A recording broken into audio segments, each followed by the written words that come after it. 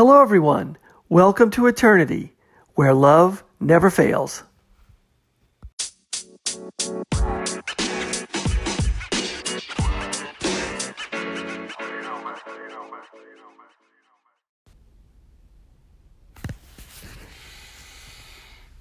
Hello, everyone. Thanks for listening. This is the Eternity Bible Study Podcast, where we walk through the Bible together every weekday, Monday through Friday. We're podcasting from here in the United States and in Zambia with a goal to share our thoughts and encourage one another as we read God's Word together verse by verse. My co-host in Zambia, Matali, and I are both listening to Through the Bible podcast and then sharing our thoughts and encouragement with you. From America to Africa and everywhere else, God is in control. As always, our attribution goes to Through the Bible with Dr. J. Vernon McGee. So if you've ever wanted to try to read the Bible every day, we hope you can join us. We're regular people just like you, trying to learn more about God and walk in step with His Holy Spirit. So if you have your Bible, feel free to read along, and if not, no problem. We'll try to put it all together for you. So let's get started. Today we are back in the book of Joel. And we're jumping back in where we took off last time. We'll jump in around verse 4 and extend down to verse 15.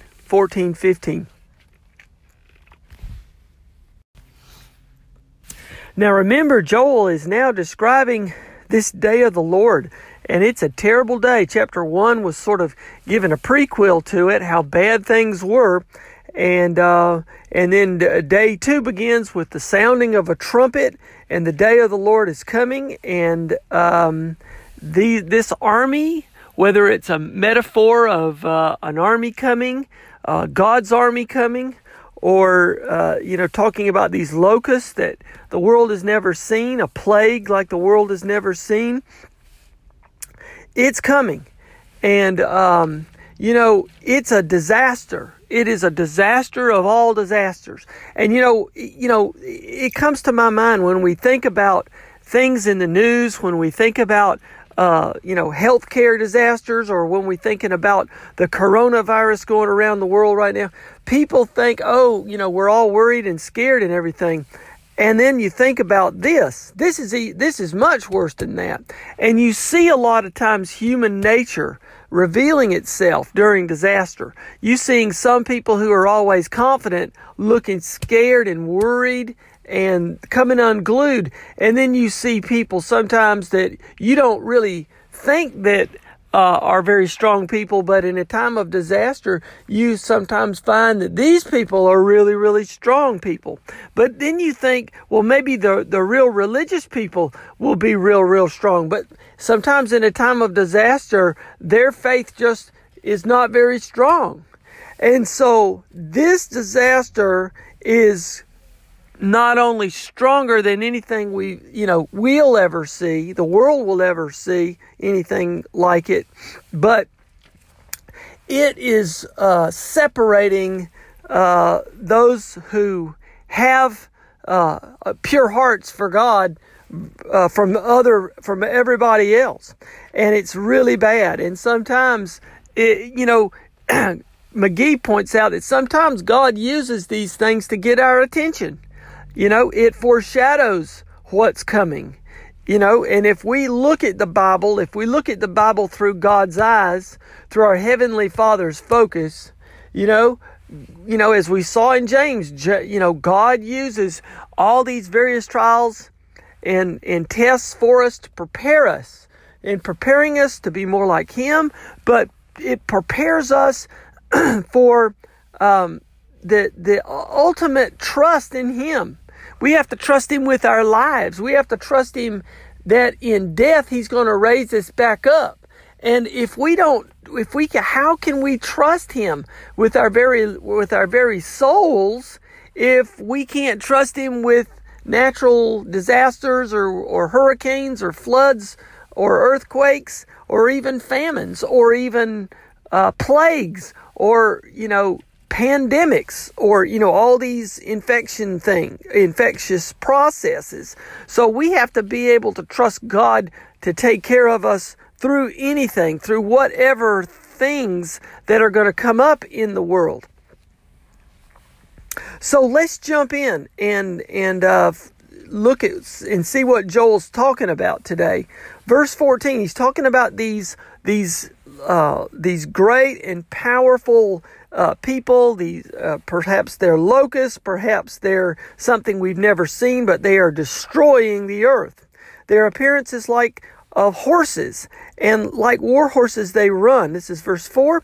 Verse 5, as with the rumbling of chariots they leap on the tops of the mountains, like the crackling of a flame of fire, devouring the stubble, like a powerful army drawing up for battle. It's like a fire. There's nothing left when the flame goes through and burns up the wood, even the stubble. There's nothing left. This army is like a fire. 6, before them the people are in anguish, all faces grow pale. Okay, so this is separating anyone with faith in God from those who don't, and whose faith is really not a steadfast faith, for sure. Now they're describing these people. Verse 7, like warriors they charge. Like soldiers, they scale the wall. They march each on his way. They do not swerve from their paths. They do not jostle one another. Each marches in his path. They burst through the weapons and are not halted. They leap upon the city. They run upon the walls. They climb into the houses. They enter through the windows like a thief. So this is either a terrible, terrible, terrible locust plague, perhaps with locusts that the world has never seen, because this is kind of describing the way locusts march, or maybe it's something totally different. Verse 10, the earth quakes before them, the heavens tremble, the sun and the moon are darkened, and the stars withdraw their shining. The day of the Lord is going to look tough, and the earth is going to be dark. If the sun is darkened and the moon is darkened, can you imagine, all these things all over the world, and just destroying everything, and we don't have either maybe power or light to even see the damage, or even during the daytime, we don't even have daylight. Verse 11, the Lord utters his voice before his army, for his camp is exceedingly great. He who executes his word is powerful. For the day of the Lord is great and very awesome. Who can endure it? Again, a reference to the day of the Lord that is coming. This is the coming of the Christ, and in his power, and all mankind is going to be shown just how lowly man is before the Lord. Verse 12. Yet even now declares the Lord, return to me with all your heart, with fasting, with weeping, and with mourning, and rend your hearts and not your garments. In other words, tear your hearts, or anguishing your hearts, instead of trying to ripping your garments in anguish. Even then, God says, if you repent and turn to me, return means repent. Change your mind. Change your heart. Even before the Lord Christ comes, the Lord wants to save everyone. So he's not coming to earth just without mercy, but he's coming to earth to destroy the sin in the world. For he is gracious and merciful, slow to anger and abounding in steadfast love. This day of the Lord did not come quickly, or we probably would have already had it in human history. The day of the Lord should have been around Adam and Eve during the sin. But all this time has elapsed. And we don't even know when the day of the Lord is coming. It may be centuries from now. Who knows? But the day of the Lord is coming, and it's not coming quickly, because God is slow to anger, abounding in steadfast love. And he relents over disaster. In other words, he is going to stop the disaster eventually. Verse 14, who knows whether he will not turn and relent and leave a blessing behind him, a grain offering and a drink offering for the Lord your God. My study Bible says that his sovereign God acts according to his own purposes. Turn and relent. This language leaves open the possibility that the Lord, in keeping with his revealed character, will bring blessing instead of this ultimate disaster. So again, Joel is saying only God knows what's going to happen. It's his sovereignty. These are his decisions. And the outcome of all this is in his hands. So he's appealing. He is appealing for repentance on those he's still trying to save. And so what it's really looking like is this day of the Lord is not only meant to destroy sin, to destroy evil in the world, but it is also meant to save a component of the world. So, a very, very powerful prophecy here. This is the world's destiny. It's the world's destiny. So how important this is for our faith, how important it is for our steadfastness, and in reflection back to James, when we're facing trials of every kind, this is God's purpose for each one of us, that we may become more steadfast, because the purpose for each one of us is not unlike the purpose for the world. The world has to face this as well. The world has to face the trials, and it's ultimately the great tribulation coming before Jesus Christ ultimately can bring his new kingdom into the world.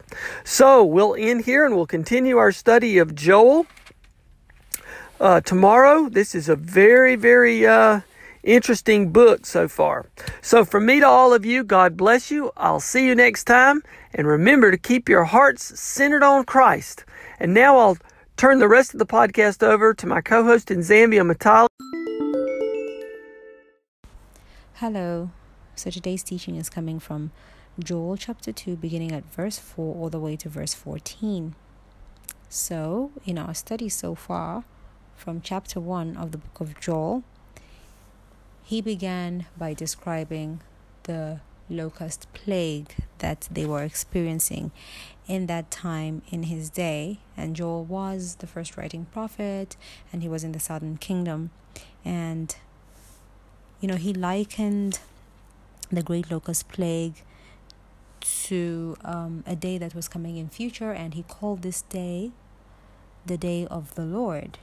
So he actually talked about this day, that it was going to be like nothing they had ever seen before, something that they would not even be able to compare it to anything, and it was nothing that they could actually liken it to the future. So Joel was telling them about the plague that they were having. He told them that this was a warning from God about their sin, and their sin then was that's been actually talked about is drunkenness. It wasn't idolatry, because by that time obviously idolatry hadn't yet crept into their system yet. So he likened the locust plague to a day that was coming, which he labeled as the day of the Lord. And this set the pace for all the other prophets who mention this day, the day of the Lord. So it begins at night, and it starts with the great tribulation. So that's the future, and it will be concluded at the end of the millennium, when Christ puts down the final rebellion and the eternal kingdom begins. So the day of the Lord begins with the great tribulation. So it begins with darkness, and it moves into the millennial kingdom. So now here in chapter 2, the first 3 verses we looked at, Joel actually blends in like really, really well the locust plague into the day of the Lord. So, you have similarities and contrasts to, their local situation, the locust plague. So in every prophet in the Bible, God actually takes a local situation and blends it into the future. That's what usually happens. We also saw that like in the book of Hosea, God got his personal experience and blended it well into what was going to happen into the future. So now scripture reads from verse 4 of Joel chapter 2, and I begin to read. Their appearance is like the appearance of horses, and like swift steeds so they run. Verse 5, with a noise like chariots over mountain tops, they leap like the noise of a flaming fire, and that devours the stubble, like a strong people set in battle array. Verse 6, before them the people writhe in pain, all faces are drained of color.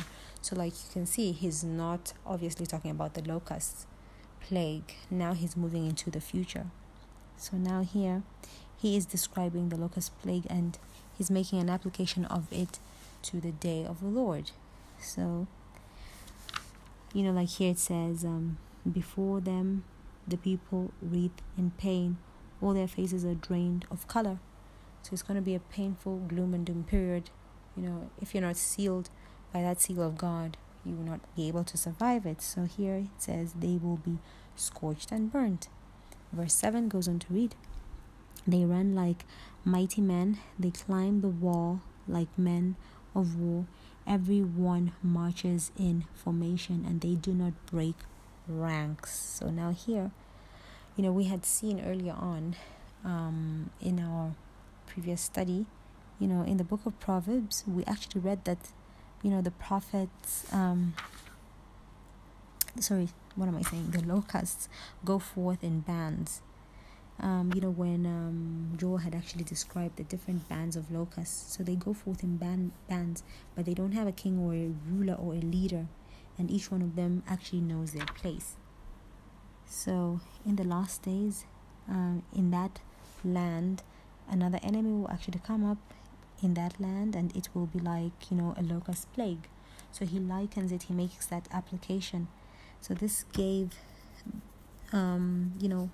what Joel prophesied. It gave preparation for what John later on wrote, and that was in Revelations 9 beginning at verse 1.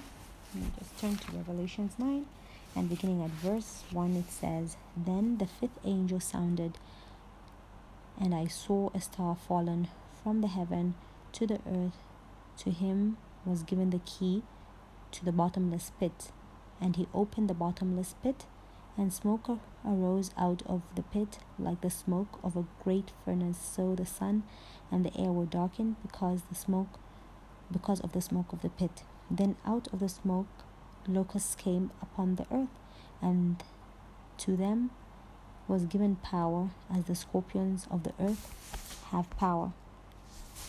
They were commanded not to harm the grass or the earth or any green thing or any tree, but only those men who do not have the seal of God on their foreheads. So these are strange locusts. Obviously they're not regular locusts, because regular locusts just go after God's green earth, the grass, the crop, and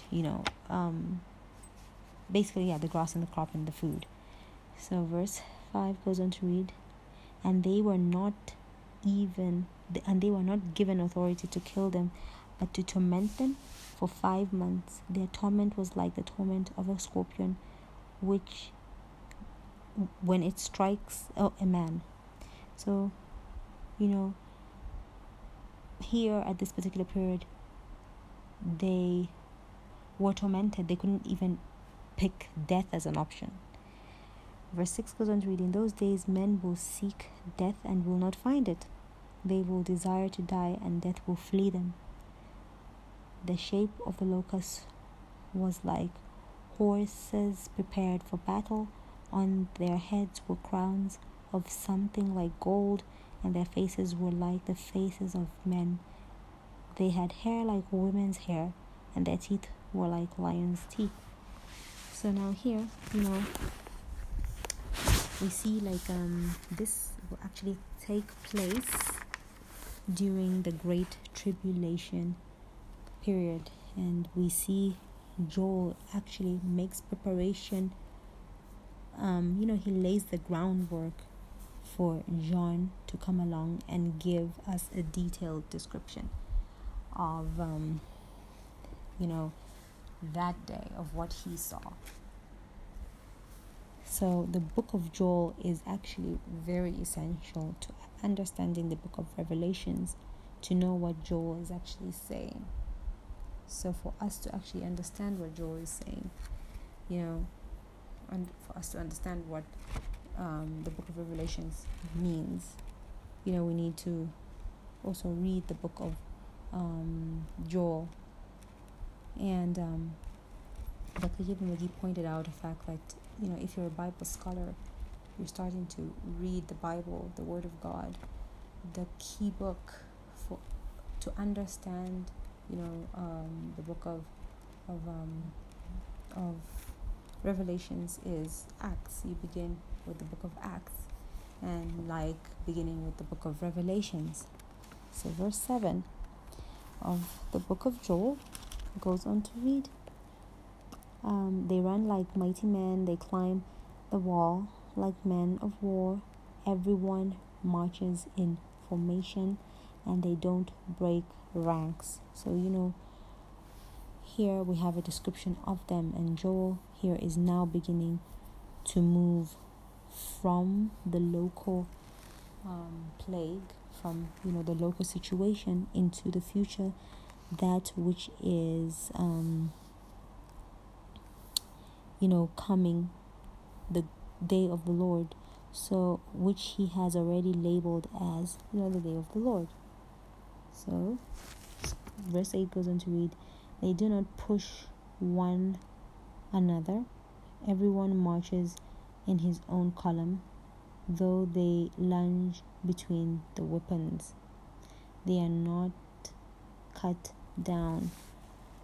So now verse 9 goes on to read, they run to and fro in the city, they run on the wall, they climb into the houses, they enter at the windows like a thief.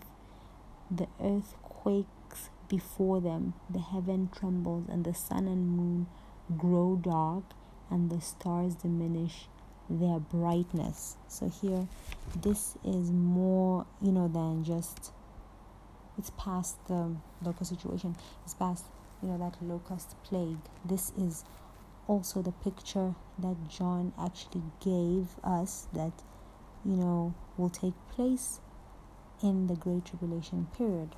Verse 9 goes on to read, the Lord gives voice before his army, for his camp is very great, for strong is the one who executes his word, for the day of the Lord is great and very terrible.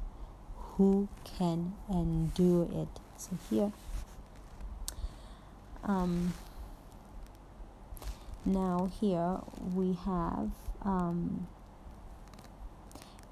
this fits in what the Lord Jesus Christ actually said. Now the day of the Lord is mentioned again here. I think this is like a third time it's being mentioned. So this is what Jesus Christ actually said. He said, except those days were shortened, no flesh would survive. So here it says, who can endure it? So in the book of Revelations, John actually gives the answer, and he said, at the beginning of this period, that's the Great Tribulation period, God shut down everything, all the forces of nature. He just shut them down, and God said the only people who would make it through this period are the people who will have to be sealed, and he sealed the 144,000 of the nation Israel and a great company of the Gentiles. So the day of the Lord begins in darkness, and it ends with the millennial kingdom, just like the Hebrew day begins at sunset. So scripture says weeping may endure for the night, but joy comes in the morning. And this is the joy that comes in the morning after the darkness. That's the day of the Lord. Verse 12 of the book of Joel goes on to read, "Now therefore says the Lord, turn to me with all your heart, with fasting, with weeping and mourning." So here, now what can God's people do? What can a sinner actually do in this particular period, like in this particular day that we're living in? So here we have, as a sinner, as a child of God, turn to God. So the word turn here means to repent. And it's not the modern day meaning of repenting, like, okay, you go by the altar and cry a bucket of tears. It's to actually turn, to turn your whole heart to God, to repent. It doesn't mean, just to shed tears. It means to change your mind. So, you have the shedding of tears, the weeping, the mourning. It's a byproduct of repenting. A lot of us people actually tend to think, if I go and cry and shed my blood and fast and all, then I have repented. That's just a byproduct. Fasting, weeping, and mourning is all a byproduct of repenting. God wants us not to tear our garments, but to also tear our heart. So lots of people believe that if they just go to the altar and, shed a few tears, then they actually converted. But this is actually meaningless. Verse 13 goes on to read, "So rend your heart and not your garments." See, tear your heart, not your garments. "Return to the Lord your God, for he is gracious and merciful, slow to anger, and of great kindness, and he relents from doing harm." So here now, this, repenting is to be a heart experience and not just an outward, ritual experience. Don't show it by actually just being a fanatic and just go out there and just cry and tear your clothes and start fasting and mourning so that everyone can actually see it. We're supposed to turn our hearts. The tear should not be outward, the tear should be in our hearts. So return unto the Lord. That's repent, and this is repentance. We should turn to him because, the reason why we turn to him is because he's gracious, he's merciful, he's slow to anger, and we should turn to him now.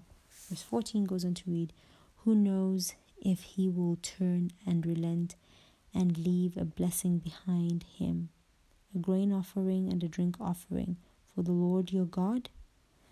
So now the Lord will actually bless you and me in the field and in our vineyards, basically just our lives.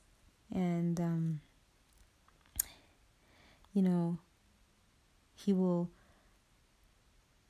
we will give him a drink and a meal offering, and take it to the Lord. So a drink offering is mentioned here, but there's no instruction of a drink offering in the book of Leviticus, because this was part of the other offering. Because it was poured on another offering, and it was part of the other offerings. So they actually poured it on, and it just went up in steam. And Paul had actually mentioned, I just don't remember, I think it's in the book of Ephesians, that he wanted his life to just be like a drink offering, on the sacrifice of Christ, to just go up in steam, as he felt like he didn't amount to much, because God was so gracious and so merciful to him.